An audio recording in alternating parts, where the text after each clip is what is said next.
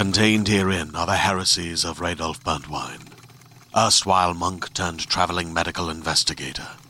Join me as I uncover the blasphemous truth of a plague-ridden world, that ours is not a loving God, and we are not its favored children. The heresies of Radolf Burntwine, coming January 2nd, wherever podcasts are available.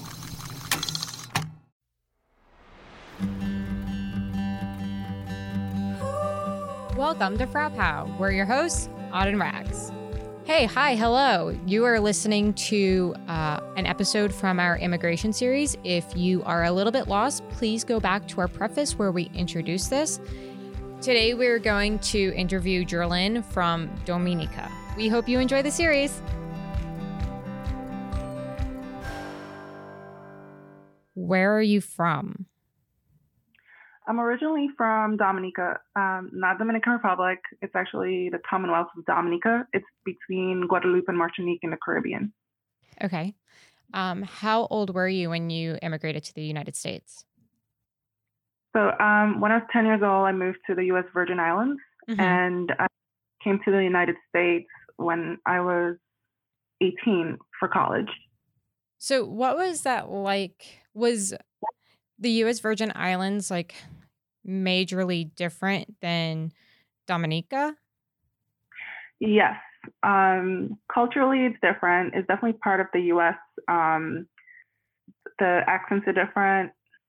The standards of education was also different. Mm-hmm. And there's more of a mixture of Latin American country. There's Puerto Rico next door. So there's I moved to St. Croix. So there's Puerto Rico nearby. So there's an influence of the culture from the Puerto Ricans. Dominique, it's more French. Mm-hmm. Okay. And then you came to the United States for college. So what was that like? I'm sure that was even more of a culture shock. Oh yeah. I came to the U.S. when I hadn't even seen snow.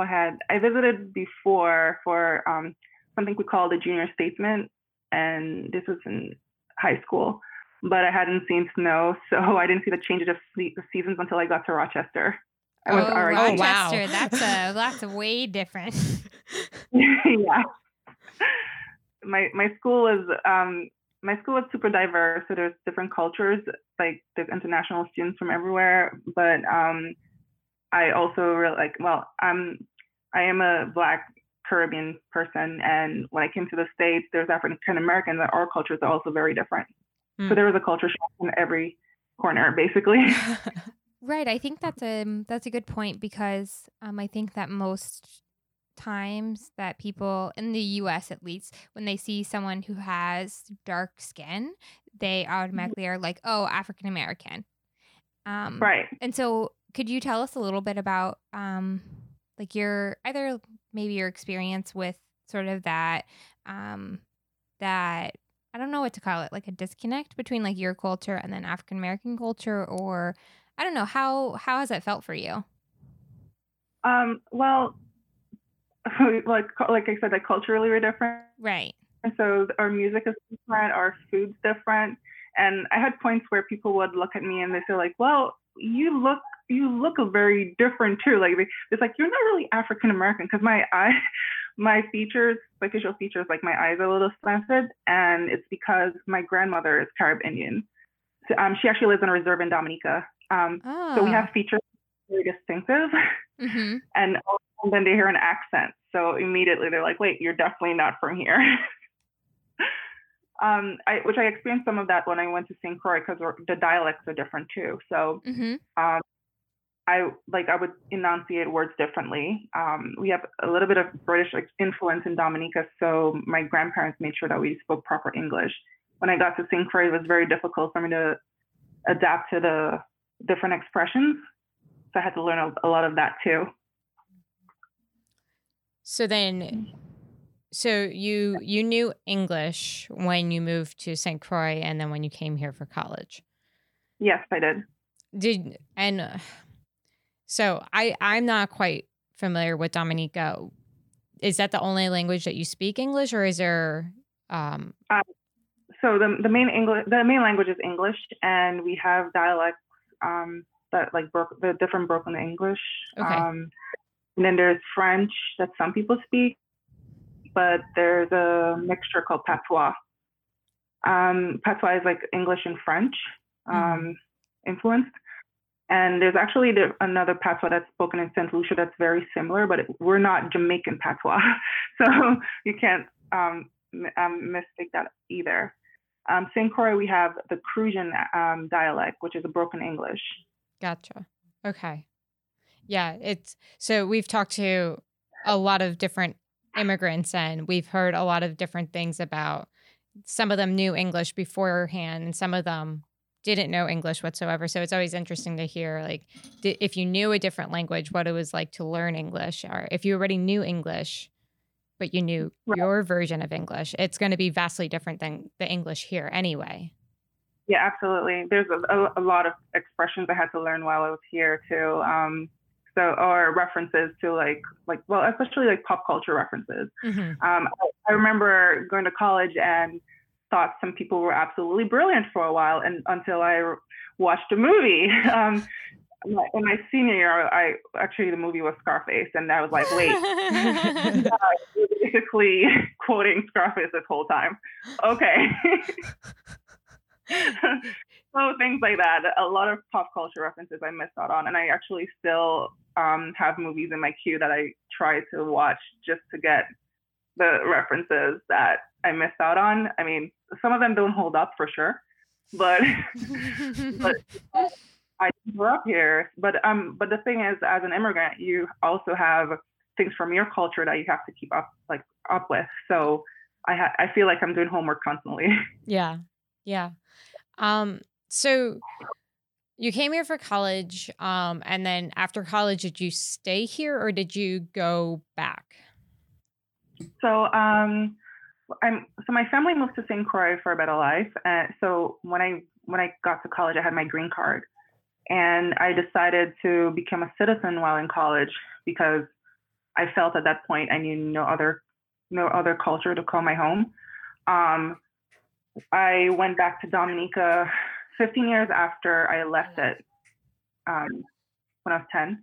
So when I went back, I realized that I did make the right choice of becoming American here, because I would have never been able to adapt back into the lifestyle. Like, it was just so many years has passed, and I felt like I didn't really connect culturally anymore. Yeah. I'm sure. I mean, you just said that you were gone for like 15 years, right? So that must have been, it must have been hard to go back and then realize that you don't quite fit in with where you were born and raised for a good part of your life. Yeah. And St. Croix, like, it's quite similar too. Like, I go every year, but I spent a few days there, and I was like, okay, yeah, I definitely blend in New York a lot better than I would in St. Croix. What makes you say that? Like, what makes you more of a New Yorker? It's New York has all these places, like niche areas, and you will basically find your home anywhere. If you're interested in something, you'll find someone who you can connect with. And I just love it's a melting pot. Like, everyone says that, but and I'm someone who loves stories, so I can find something interesting from anyone that I meet daily. Even if it's like someone randomly panhandling, like, I would find something interesting happening in my day. Right. Yeah. In St. Croix, it's like expected. The things that you see are pretty much expected. Yeah. And another thing I can mention is that we basically have a few strip malls, so everyone wears the same thing. So if I came from New York and I go there, everyone knows I'm a tourist essentially. But in New York, you never know if someone's a tourist unless they're in your way on the sidewalk. Yeah, that's fair. So do you mind talking about what the immigration process was like for you? Oh, sure. So I got my green card when I was 12. And my siblings, we're all like 2 years apart. I'm the oldest. So normally you'd be under your parents. as if you're under 12. But because I became 12, I had to get re-fingerprinted and basically look as an adult. And when I went off to college, I realized I'd spent enough years here to apply on my own. And I just went ahead and did it. It said that it would cost $300 for the application. So I was like, fine, I'll do it. And I can't remember how long it took for them to call me back, but they give you this booklet to study, which is pretty intimidating because you don't really know what questions they're going to ask you. And they asked me some pretty simple stuff. And I mean, you mentioned like knowing English before, like definitely, I can see where this could be very difficult for a non-native English speaker, but they're very simple questions. And when they asked me, I was like, okay, I thought they were going to give me something harder. And they basically made me read a sentence, and I was like, the cat ran out the door. Are you sure? I really thought he was tricking me. But I realized he was probably trying to make sure that I could speak English. And then they called me back, and it was, I felt a little bad for giving up my country, basically, but because I was the first person in my family to become a citizen, and I felt lonely doing this on my own. And I just knew it was the right choice at that moment. So what? You sort of talked about this like a little bit, but what was something that really surprised you about America when you got here? So in my country, we're super friendly, a little bit annoyingly friendly. Now that I've been in New York for so long, everyone knows each other. Everyone says hello, say good morning, and all these things. So it was pretty surprising when I said good morning or smiled at someone that they found it creepy. and then people walk by and never say hello, and I was like, well, that's odd. Like, because or if I was lost in Dominica, like I wouldn't be lost for long because people would ask, hey, do you need something? Like, people are really helpful, but here was not as helpful. So what were some of the challenges that you faced when you came here? Like, I know language barrier really, you spoke English, but I mean, language barrier might be one, or the color of your skin, or not knowing anyone, that type of stuff. So another obstacle I had was I'm the first person in my family to go to college. So I didn't have any like reference or someone telling me what to do. And I'm also the first person in my family to travel to the US. So I didn't have a lot of people giving me advice of what to do or how people were going to be. Yes, I also had barriers like the color of my skin. I went to a really great school, and I remember someone running into me one time and was completely rude. And he said, like, he was really, for some reason, really frustrated at me and told me that, oh, you must have been here because of affirmative action. And then I was just like, yes, I got that. And so I never really experienced racism until college. Like, and so that was one situation. And another situation was someone saying, oh, I would never date a Black girl unless she has like 1% body fat. And I thought that was pretty ridiculous because if you're 1% body fat, you can't really survive. But okay. That's another discussion. But yeah, but it's like a lot of things like that. So there was a lot of ignorance that I faced. But then again, and also the N-word. Like, the N-word is not really part of my culture. And I also had to study a lot about African American history as well. So because in my culture, we don't have that. Although we were colonized, we don't have a lot of the microaggressions. Yeah, like, we don't really feel that. I know there's definitely colorism in my culture, but we don't have that like clear, distinct like years of oppressions or like feeling from African American history that exists here in this country. And I know it's weird to say this, but I haven't I never really experienced it until here. And I'm like, yeah, like some people had to remind me, like, you're Black, right? I'm like, yeah, but that never really stopped me from doing anything. Mhm. So it was just that was a weird experience for me. And let me see what else. Yeah, it was mostly that. It was like mostly being the first in my family being here, making the decision to become American, trying to embrace this country in a sense, and I don't know, just like blending in, like trying to actually adapt and creating a career for myself. It was really hard. It was quite a journey for sure. Yeah. Oh, I can only imagine. And I mean, being an immigrant is one thing, but then being somebody who is Black or just even a darker skin color than like your milk toast white, it just makes life so much more difficult. Yeah. Why did Yeah. you decide to go to university in Rochester, out of all places? I know. So it was a few things. I fortunately was able to be accepted in all the colleges I applied for. However, it was clear to me that RIT was the best option for me because of just the route I was taking, like technology and art, and I wanted to merge those two together. And they gave me the most money in my financial package. Yep. And I believe in the program so much, and I'm so grateful that I did. And yeah, I went to Rochester, loved snow for the first day, and then hated it for the next 4 years. Welcome to the rest of us. I love the idea of it, but once it's here for more than like 24 hours, I'm like over it. I'm wet and I'm cold and I don't like it. Yeah, I basically decorated my room as like anyone who came in, they're like, "Wait, where are we?" Because I had all these lights and really blue colors and just had a tropical scene in there. That's right. That's fair. Yeah. What is the best thing about being here?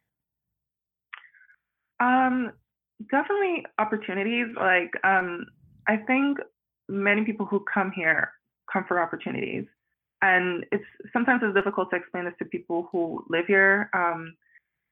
But a lot of us have pretty amazing lives back home. Like, I really think about it, like how simple my life was back home, and I was like, wow, like it was great. But it's just that we know we probably couldn't take care of our families that way. Like right now, I live here. Every time I buy an avocado at the supermarket, I'm just like, oh my God, I had an avocado tree in my yard and we fed them to the pigs. Here I am buying one for $5. I know they're so expensive. So I'm originally from Florida and my dad is from Miami, and like he still goes down there to go visit friends, and his friend has an avocado tree and a mango tree. And I think and like my grandparents had a tangerine tree, and so we would always like have so many like delicious fruits. And Yeah. like moving up to New York, you like go into the store and you're like, yes, like I can buy like 2 avocados for $3, and they're like the size of like your palm. I'm like, I'm so used to the giant ones. It's so crazy. And it's also like Dominica has fruits that I have never seen in St. Croix or here in the States, so we can't import them here. Mm-hmm. So there's 14 types of mangoes, like different types of mangoes in my backyard growing up, and they're like huge. Like they're really really small ones, and there's one that's like probably almost the size of your head. Oh my gosh, that sounds magical. Yeah, and I took my husband on a trip there in Dominica and St. Croix, and he's just like, here's a guy who grew up in New York, and he's just like experiencing. I was like, yeah, and it's fruits we'll never ever find here. Yeah. So now that you've been here for a while and you've been to university and you've gotten married, do you feel American? Yeah, I think yes, because a lot of Americans that I know, but I think diversity makes America what it is. Like immigration makes America what it is. even people who were born here, they came from, like, their family can be traced from somewhere. Mm-hmm. And I feel a part of it because, like, I believe in things like the Constitution. I believe in laws. And I see the country change a lot. I see different histories of it. You're able to have, like, freedom of speech, like things like that. Like, I really clearly believe in. Not a perfect place for sure.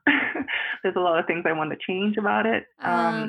But I got a lot of those too. oh yeah.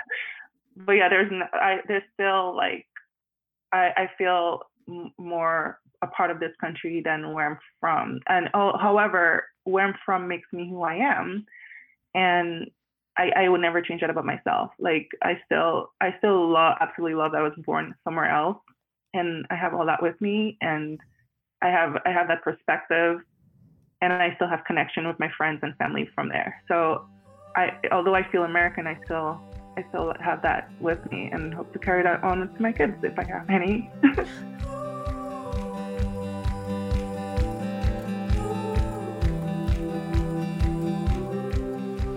Thanks for listening to one of our episodes from our immigration series. You can follow us on social media at Frau Pow Podcast on Instagram and Facebook, and you can send us an email at frowpowpodcast@gmail.com.